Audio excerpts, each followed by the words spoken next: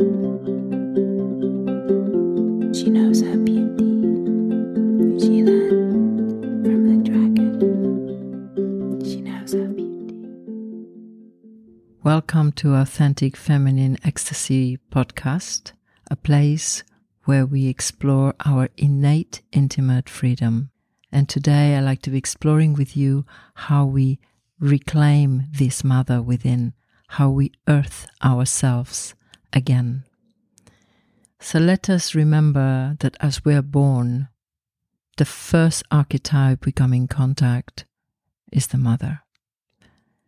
Now, how this mother was able to birth us in the way that every woman that's not in disconnection, in some form of fear, will born us is wild, raw and free. It's a woman's moment in which she gets ripped open by the force of the universe and delivers life into the earth.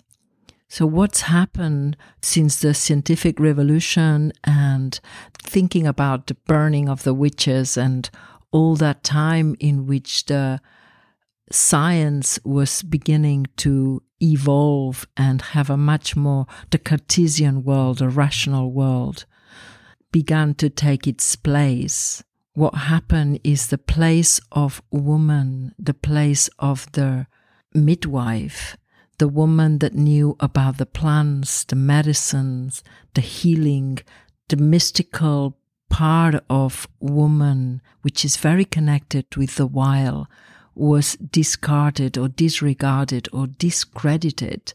And then women began to have to fit into a different paradigm, which is something more disconnected from the rawness of our animal, of what is earthy and wild. And how do we see women from then on?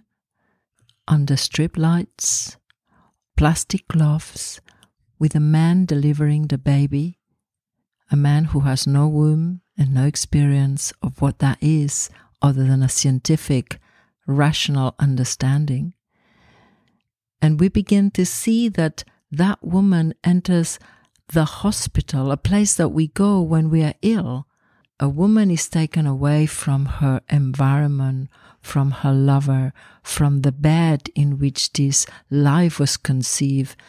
And in some cases, and if we go back to my mother, how she talks about how she gave birth to me, was in an operating theater with strips on her feet, so to restrain and contain her body movements, and at a height and a position where the doctor could have full view of what was happening and didn't have to bend his back.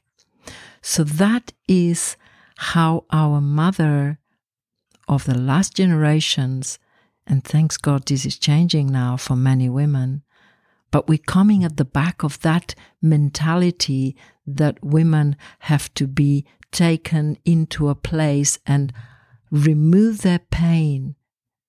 And that's the next thing. We're given epidurals and all sorts of medicine to alleviate the pain. To alleviate this pain, it's like taking away that bond that she's going to have, that connection that comes from that process of feeling her body and letting it be the vehicle of surrender for life to come through. I'm just feeling right now, can you imagine it's like making love with someone and just at the moment of orgasm, somebody gives you an epidural or something so that you don't feel the sensation of the whole process of being intertwined with somebody. That is what I felt when I gave birth to my firstborn in Japan. It was very much a technical process. And after I delivered my firstborn, I remember tears rolling down my eyes and feeling this can't be what nature intended for a woman, to give birth to a child. And from that day on, that's been my journey to reclaim the archetypal mother. And I took that baby out of that hospital as soon as I could. And I had the instinct to wrap him and walk bare feet on the earth. But without going any further into my story, I like to bring that image of how can we, and perhaps some of you, you're listening to this story, you have been born in similar ways, in artificial environments, with your father not present. So how can we make peace with our birth, with our archetypal mother, when our biological mother was not able to give us that raw, wild, ecstatic, kind of like gutty birth, full of sound, full of blood, full of pleasure, full of pain. And passing through that vulva, which is the first kind of orgasmic experience or sensation in your head. So given the situation, here we are. This has been our history so far. And it is clear that our biological mother couldn't offer us what our animal body needed.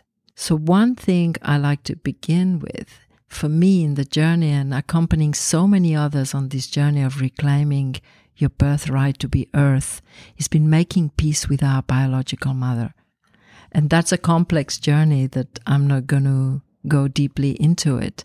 But the presence of assistance or processes that makes us arrive to this forgiveness for that disconnection.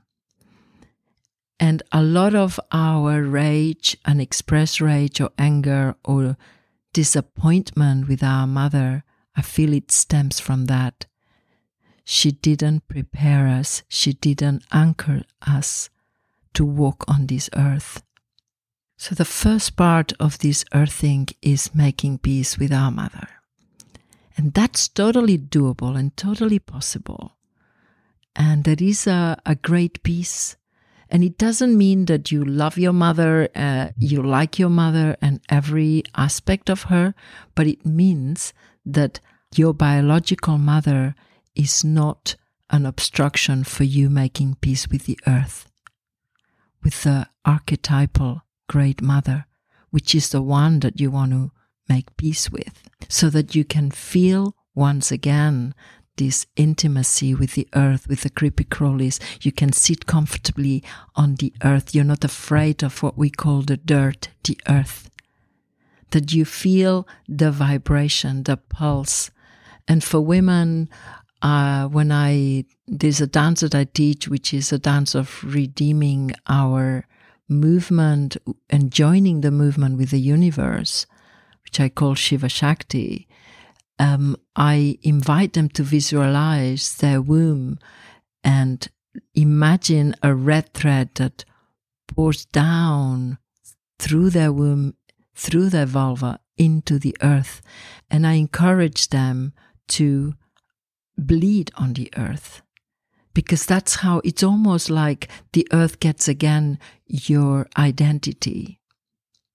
And then there is a resonance.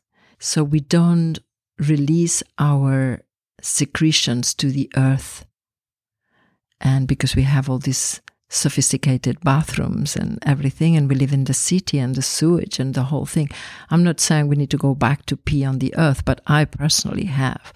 I mean, to be honest, I live in the nature here and I have a big house with lots of bathrooms. It's a center.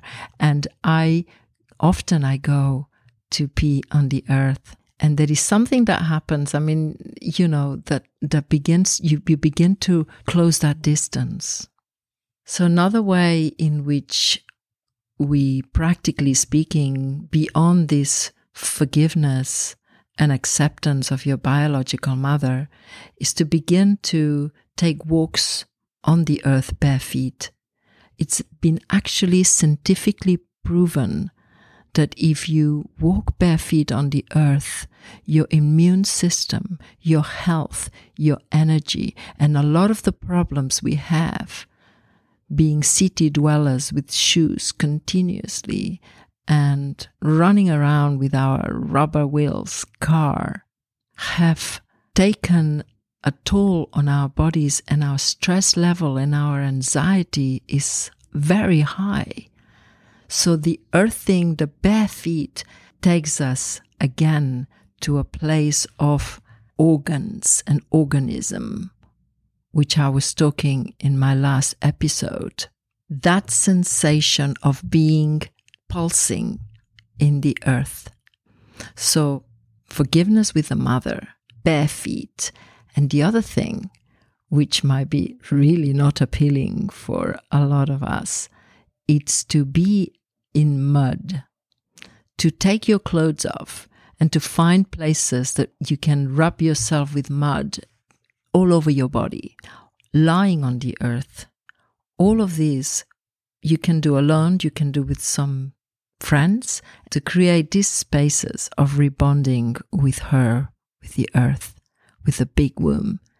And the impact of that, not just at your metabolism, health level, but the emotional level.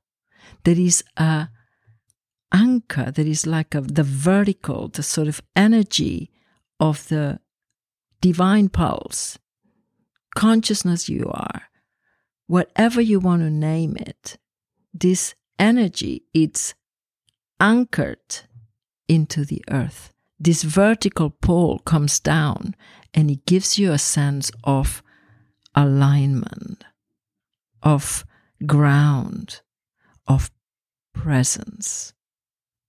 I know that for some of us, all of this might be a far-fetched endeavor, but I want to invite you to be curious and try it out. Just walk bare feet on the earth.